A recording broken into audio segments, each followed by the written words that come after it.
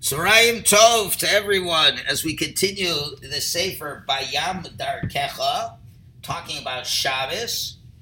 And we've been, yesterday, we continued the discussion of the importance of being particular in following halacha and why that's so important in keeping Shabbos. And it's not enough to just say, oh, I love Hashem, but I don't have to keep Shabbos. We have to see how important that is and why that is. We want to be particular in areas that need to fulfill the halacha precisely as possible. So now he explains with a beautiful allegory how this helps us to appreciate the Shabbos. So we're on page Shin Tzadi Beis, section Yud Beis. He tells us a rule. Keeping the halachas of Shabbos should be compared to a kli, a utensil, that will hold the light of Shabbos. And the utensil is very important and very necessary. And in a certain way, the utensil is more necessary than the light. Now listen to this, what do you call it, dialectic, the two different aspects here. On the one hand, what's more important? The utensil to hold the light or the light? Obviously the light. What do you want? You want the light. Let's say you have a kerosene lamp.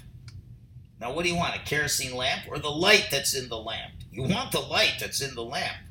But the problem is, if I don't have a kerosene lamp, I can't catch any light.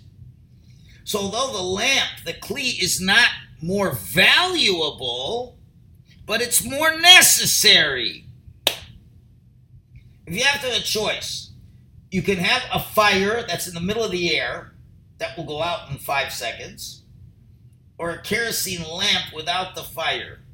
Which is more important to have, Marshall? The kerosene lamp, because one day you'll get some oil and you'll have a fire, but you have no kerosene lamp. You could have all the oil in the world, all the matches in the world, nothing's going to go. Now, that's a very interesting way of dividing this.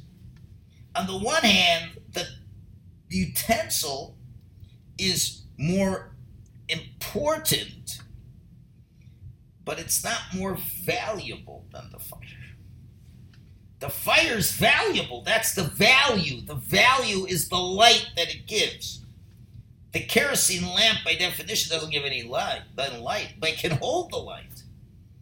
So we have importance versus value, and the truth is you need both. But we got to know which is the more valuable thing. The light, which is more important, the kli. So now, what is following the halacha? Following the halacha is creating the kli, the vessel that can hold the light. If you don't keep Shabbos, you don't have a lamp. Where's the light going to come to? So therefore, if a person, God forbid, desecrates the halacha of Shabbos by thinking, well, the main thing is I have to love Hashem. I love Hashem. I love Him. We're so close. You know, you hear people who are quote unquote spiritual people, and they say, I really believe in God. And they pray to God and all these things. But they don't keep halacha. If you don't keep halacha, well, but I love Him. So you know what it is? You got fire without a utensil. This is not there. You're not illuminated by the relationship. And that comes from the Yetzer Hara. He fools you. Because when a Yetzer Hara sees that you're feeling a little bit about Hashem, so he figures, okay, I can't stop him from loving Hashem. I'll get him out of the other end. I'll make sure he doesn't create the utensil to hold the relationship. And therefore, let him love Hashem all day long, but let him not do any mitzvahs. There's no way to hold on to the relationship. But a person who truly seeks out Hashem and is looking for God's ultimate true will, and not just to feel the light, but to know to not move an inch away from halacha. And all the times of how we have to follow halacha. Just like, can you start a Seder at 6:30 before nightfall? No, but if we do a Seder, we talk about the Jews going out of Egypt, and we're doing everything. Everything. It's mamish. We felt so spiritual. Yeah, there's some light, but it doesn't go into the utensil. It's not retained. It doesn't stay. What if, I want to say Shema. Every day you got to say Shema, but you got to say it by the end of the third hour, right? Whatever, I don't know what time, by 10:07. What do you say Shema at 12 o'clock? What do you mean? I said Shema. Yeah, but not at the right time. The fact you see certain tzaddikim Kabbalistically do things, okay, we don't learn from them. It's a whole different world. It's not something for us to be into. But we have to follow the halacha. If you don't follow, you have a pair of tefillin, you haven't checked them in 50 years, and you know what? They were never kosher. So what happened to your utensil? There's no utensil. There's nothing to grab the light. So this is very obvious, but we see that this is a great test for people. That's why the author says it's so obvious, but I have to explain it. If you really want to search out Hashem, you have to be careful not to fall into the traps, because the Yisro's got all kinds of traps. And Hashem is checking a person at all times. Are you trustworthy? Are you loyal to Hashem truly? Or are you just looking for the light? Ooh, I want that flash of light. It's interesting. I'm reading the book on Rabbi Shlomo, what's his last name again? Freifeld. He was the founding Rosh Yeshiva, the Yeshiva Shar Yoshev. That's in the 5 towns today. He founded the yeshiva sometime in the late 60s, I believe. He passed away in 1990. And he opened the yeshiva not for the elitists. It was for anybody. Anybody. If you were smart, good. If you went off the derech, you can come. There's only one thing he said you have to have. You have to want to learn. You could be very not talented. You could be as dumb as a doorknob. But you want to learn, he'll take you. So, one time, his most famous potential student, believe it or not, was Bob Dylan. You know who Bob Dylan is? Yeah. He comes to the Yeshiva Shar Yoshev. He heard about it. So he wants to talk to the Rosh Yeshiva. Very impressive person. And Bob Dylan says, I'd like to attend your yeshiva. Oh, man. Now, if he can be Makar of Bob Dylan, do you know how much money he'll donate to the yeshiva? Mm-hmm. And it's like, if you're Makar of Bob Dylan, you know what the ripple effect could be? So he said like this, he says, he could join the yeshiva, but Bob Dylan says, but I want to go home every night to my house. He was also lived in the New York area. He said, no, that he can't have. If he wants to be in the yeshiva, he has to be like a regular guy, he has to be in the dorm with a regular dorm mate. And Bob Dylan said, I can't do that. So the Rosh Yeshiva said, okay, then I guess you're not committed enough. So what's the point? The point is, Torah has a lot of light. And I'm sure Bob Dylan was attracted to the light. But the Rosh Yeshiva said, we're not here just to show you the light. We want that light to be part of you, and you should absorb the light and hold the light and shine it for others. But if you're not prepared to make the right utensil, you can't get the light. As long as you're in yeshiva, you're going to be keeping Torah mitzvahs to some extent. Even Bob Dylan. But once he goes home, who knows what he's going to do at home. So there's no utensil. You gotta have the utensil. And the Rosh Yeshiva was so sincere and honest, no matter how good it would have been for PR and everything else in Yeshiva. He said, the real point is, my job is to teach people Torah and that they become close to Hashem. You don't have to be smart. You got to want to be close to Hashem. You got to want to learn Torah. You got to want to succeed. And therefore, that light is so important. Right? If you're really looking for the truth, it's not the light per se. It's that the light becomes part of who you are. Everyone likes to look, everyone likes looking at fireworks, don't they? It's nice. It's fireworks, boom, boom, boom. But as soon as the fireworks are over, there's nothing left.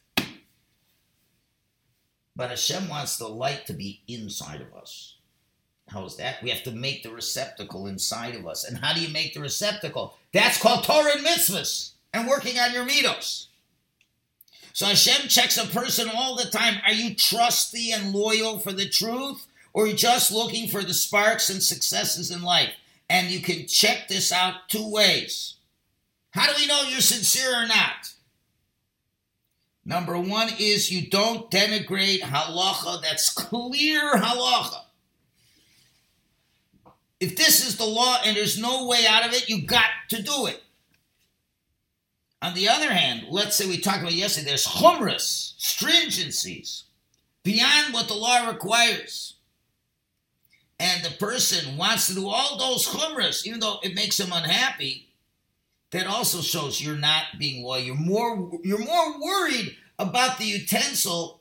And not only are you saying, is the utensil more important, you're saying the utensil is more valuable than the light. So that you're not really looking for the light. You're not really looking for Hashem. And in footnote Reish Nun Tes, he says, people on high levels, it's a big test. Because you know what Hashem wants. And Hashem wants us to go beyond the external halacha. And you have to nullify your intellect and subjugate yourself before Hashem. And the minute that you that what you understand contradicts the halacha, you know that your mind is nothing. Okay. And that's why you have, for example, the famous story when Yeshaya the Navi came to Chizkiyahu HaMelech. Chizkiyahu HaMelech was sick. Yeshaya came. He says, you're going to die in this world and you're going to die in the next world. Now, Chizkiyahu was a great king. He inherited a kingdom that was full of idol worship, and he changed the entire Jewish people. They all did tshuva. His father was terrible. They all did tshuva under his reign.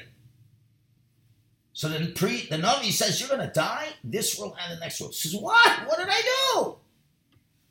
He says, you never got married. You never wanted to have children. That's a terrible avera. You're going to get punished. He said, hold on there. I got an answer to that. Yeah, what's your answer?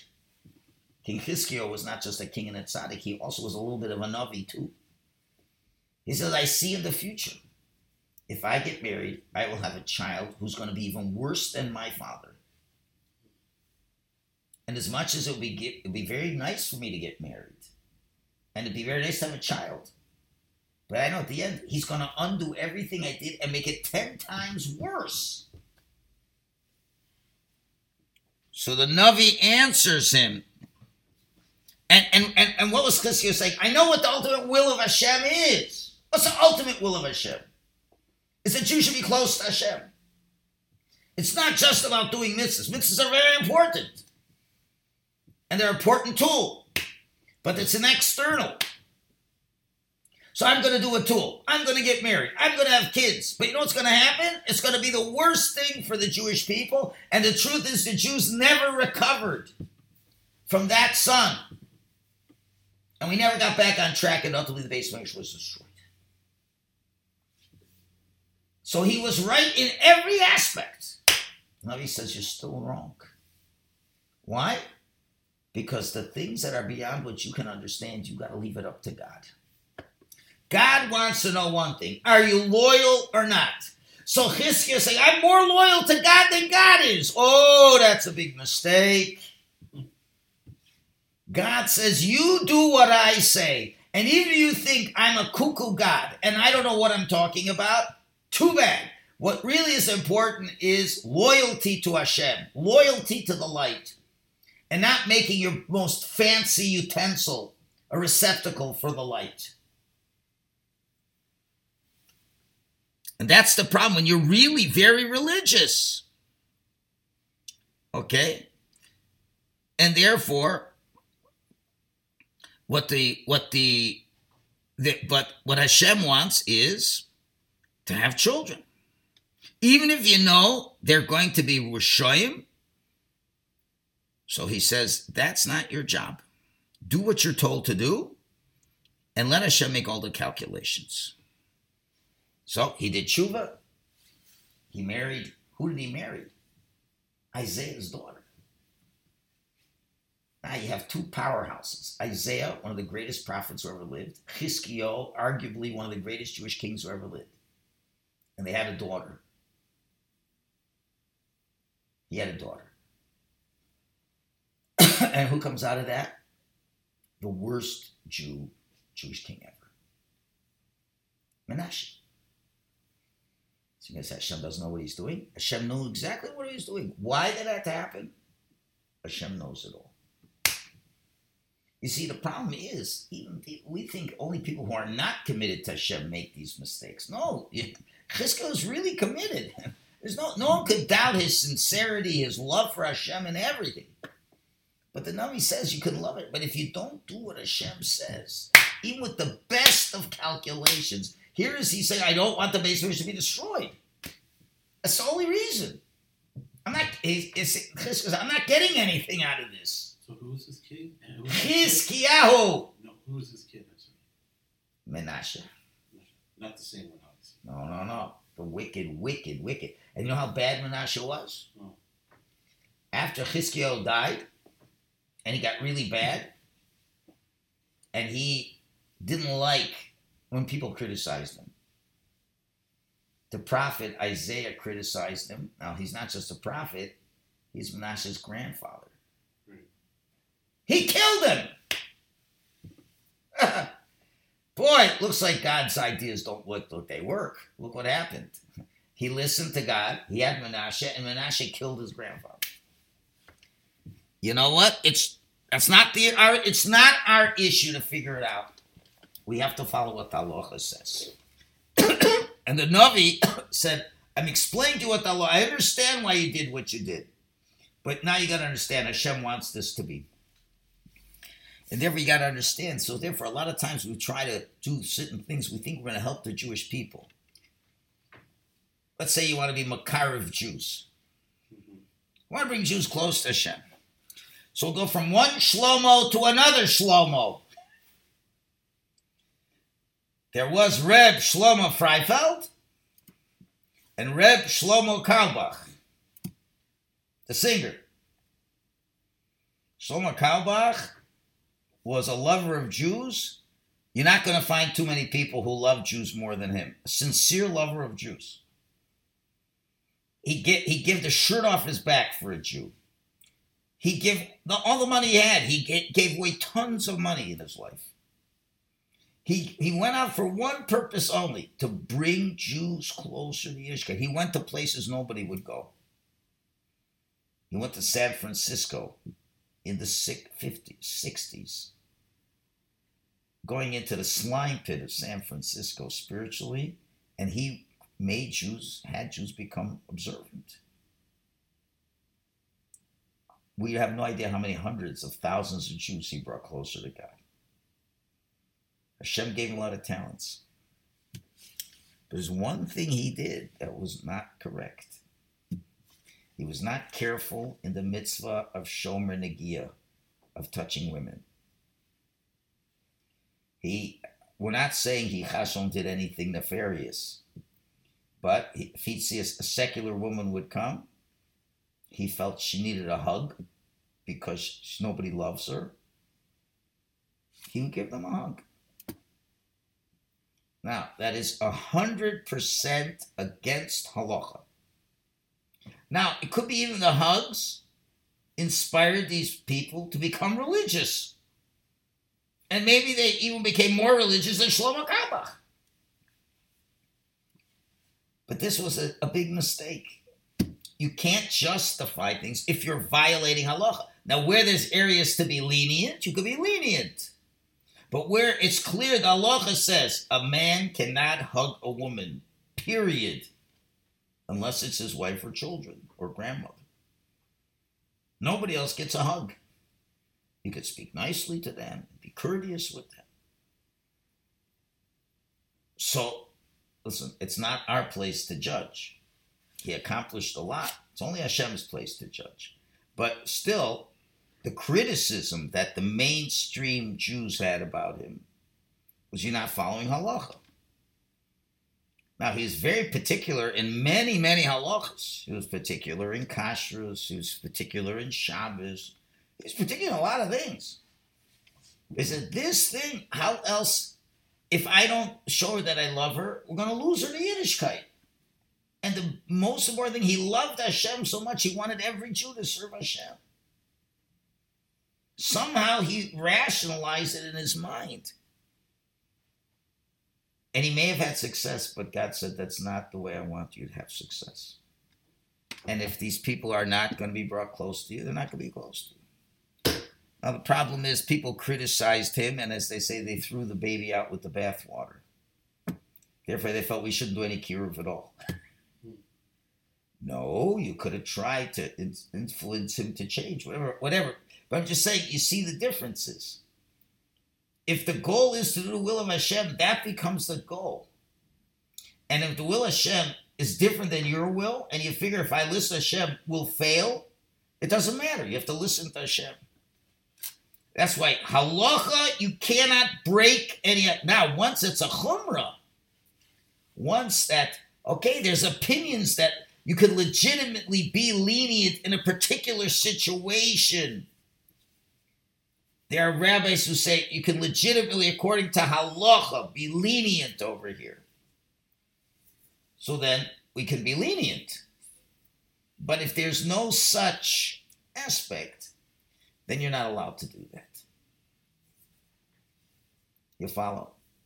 There was a certain frum person who had great disabilities, great physical disabilities, that hampered his ability to do mitzvahs in a regular way. I don't remember which rabbi he consulted. Either it was Reb Chaim Kanievsky, somebody like that, of that stature. And he really had trouble. He's in a wheelchair, like all kinds of issues.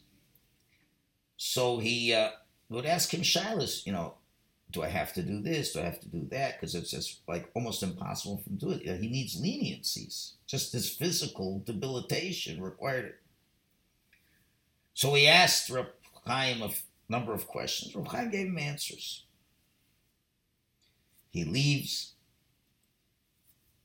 But then it's really disturbing him. He's saying, and he said, I have to go. And for him just to go from his house to Reb Chaim was not an easy thing. That itself was Mesiras Nefesh, the pain, physically, just to be able to move and all this. So one time Reb Chaim gave him the answer. He says, you could do this. He said, really? Is this the halacha? This is the halacha. For sure, Rebbe, this is the halacha? I don't have to do this. You don't have to do this. That's the halacha. Goes home. It's bothering him. He comes back. He says, I want to know, is this the real halacha? Or are you just saying because I'm so incapacitated that I won't be able to do it? In other words, is it the real halacha for me? Or are you just having rachmanas on me? And you're just saying, I can't live up to the real halacha. So Reb Chaim said, no, this is the real halacha. This is the real halacha and not to be mach. So then somebody asked him, why did he bother to come back? Reb Chaim already said you could do it. He said, because I don't want people to think that I'm limited.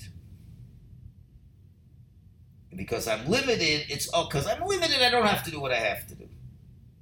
I don't know that that's the halacha that's saying that this is what the will of Hashem is. And if the will of Hashem is I should be stricter, I happily will do it as hard as it is. And if Reb Chaim is saying, no, for you this is the halacha and that's the will of Hashem. Sometimes the will of Hashem, we get older in life. Mirz Hashem, we shall be zocha. We get older in life, and it could be when we're in our 80s and 90s or hundreds. Our health may not be 100%. And what's going to happen? The doctor says we should not fast on Yom Kippur. Our hearts are weak, and we could collapse on Yom Kippur. You go to the rabbi, say, Rabbi, the doctor said I should eat on Yom Kippur. Should I listen to the rabbi? The rabbi says, yes, listen to the rabbi. Now, there was such a story that happened in the retirement world of Florida, where there was such a story, where there was a particular Jew who fasted his whole life, and he was told by the doctor he should eat. Goes to the rabbi says, you should eat. When the rabbi found out, the guy says, I don't care what the doctor says, what the rabbi says, I never ate in my life, and I'm not going to start to eat now on Yom Kippur, and if I die, I'll die. So the rabbi found out about this. And the rabbi told the Gaboyim, you go over to him, and you tell him that if he fasts on Yom Kippur, he's never going to get an aliyah in this shul again. If he fasts on Yom Kippur. They tell the guy's upset. He goes to the rabbi, what a chutzpah. He said, I don't understand. Why is that a chutzpah? What do you mean? Just because I'm going to fast Yom Kippur, I don't get an aliyah? He says, we don't give aliyahs to heretics. I'm not a heretic. Oh, yes, you are. If the doctor and the rabbi said you eat on Yom Kippur, we're telling you, not just the, we're telling you that's the will of Hashem. And if you don't want to do the will of Hashem, then you're a heretic. And you don't deserve to get an aliyah.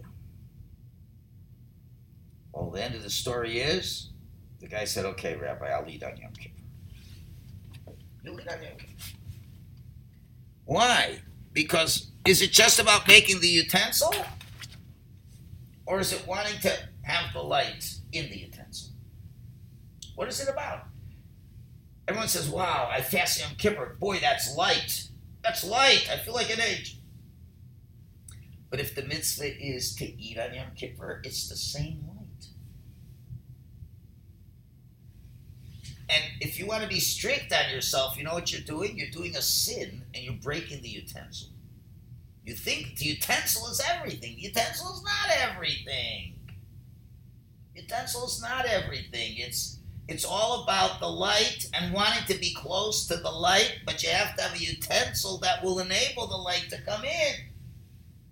And therefore, if on Shabbos, there's certain halachas about Shabbos, you gotta keep them. And if you don't, that means you're not interested in being close to Hashem. You're interested in the utensil and not in the light. And therefore, we end off with a summary of this chapter. And we said that being careful on halacha is the foundation. And then he lists the details of why, just to quickly review. Doing an avera is like taking poison. Doing mitzvahs is like taking vitamins. And we know that if someone would tell you, oh, I think this food has, E. coli, you're not going to eat it, right? Well, doing an avera is poison. So you're taking poison. What is up if you're going to love Hashem on Shabbos? You're poisoning yourself. Number two, not only you're poisoning yourself, you're destroying the spiritual worlds. And if you're destroying Hashem's worlds, how is that in the spirit of Shabbos, where Shabbos says that Hashem runs everything? And you have to understand, number three, that a king does not love somebody who doesn't listen to what the king asks. How can God, you want Hashem to be close and love to you? Hashem doesn't love people who don't listen to him. And also the fourth thing, someone who really loves Hashem feels in his heart the will of Hashem, and he wants to make the king happy. He's happy to do the king's will exactly as it tells him. And fifth, in general, you have to remember that the first feeling, the fundamental feeling of inner service to Hashem is the feeling of accepting the yoke of heaven and being very exact in the halacha, that's not an external point, but it's the foundation that will bring out inner feelings that come from the feeling of accepting the yoke of heaven. And someone who strengthens himself to learn Torah and to fulfill it, then he'll get divine assistance to succeed. As we find that a person should always daven that Hashem should help him succeed, and not to think, God forbid, that it's his abilities to succeed alone, but to know you got to make the effort, okay? But after you make the effort, at the end of the day, it all depends on what Hashem wants, and we have to ask Hashem to have kindness on us, to give us success in our ways. And that's all for the main Iker halacha, the main halacha. But what has to do with chumrah, stringencies, to do stringencies that are not necessary to fulfill the mitzvah, or to be strict in an area where there's doubt, but according to the law you can be lenient. On the one hand, stringencies are fine, they're offense, they protect you from the klipas. It shows your love to Hashem. That's good, and it gives Hashem nachas. But on the other hand, it brings you to sadness and neuroses.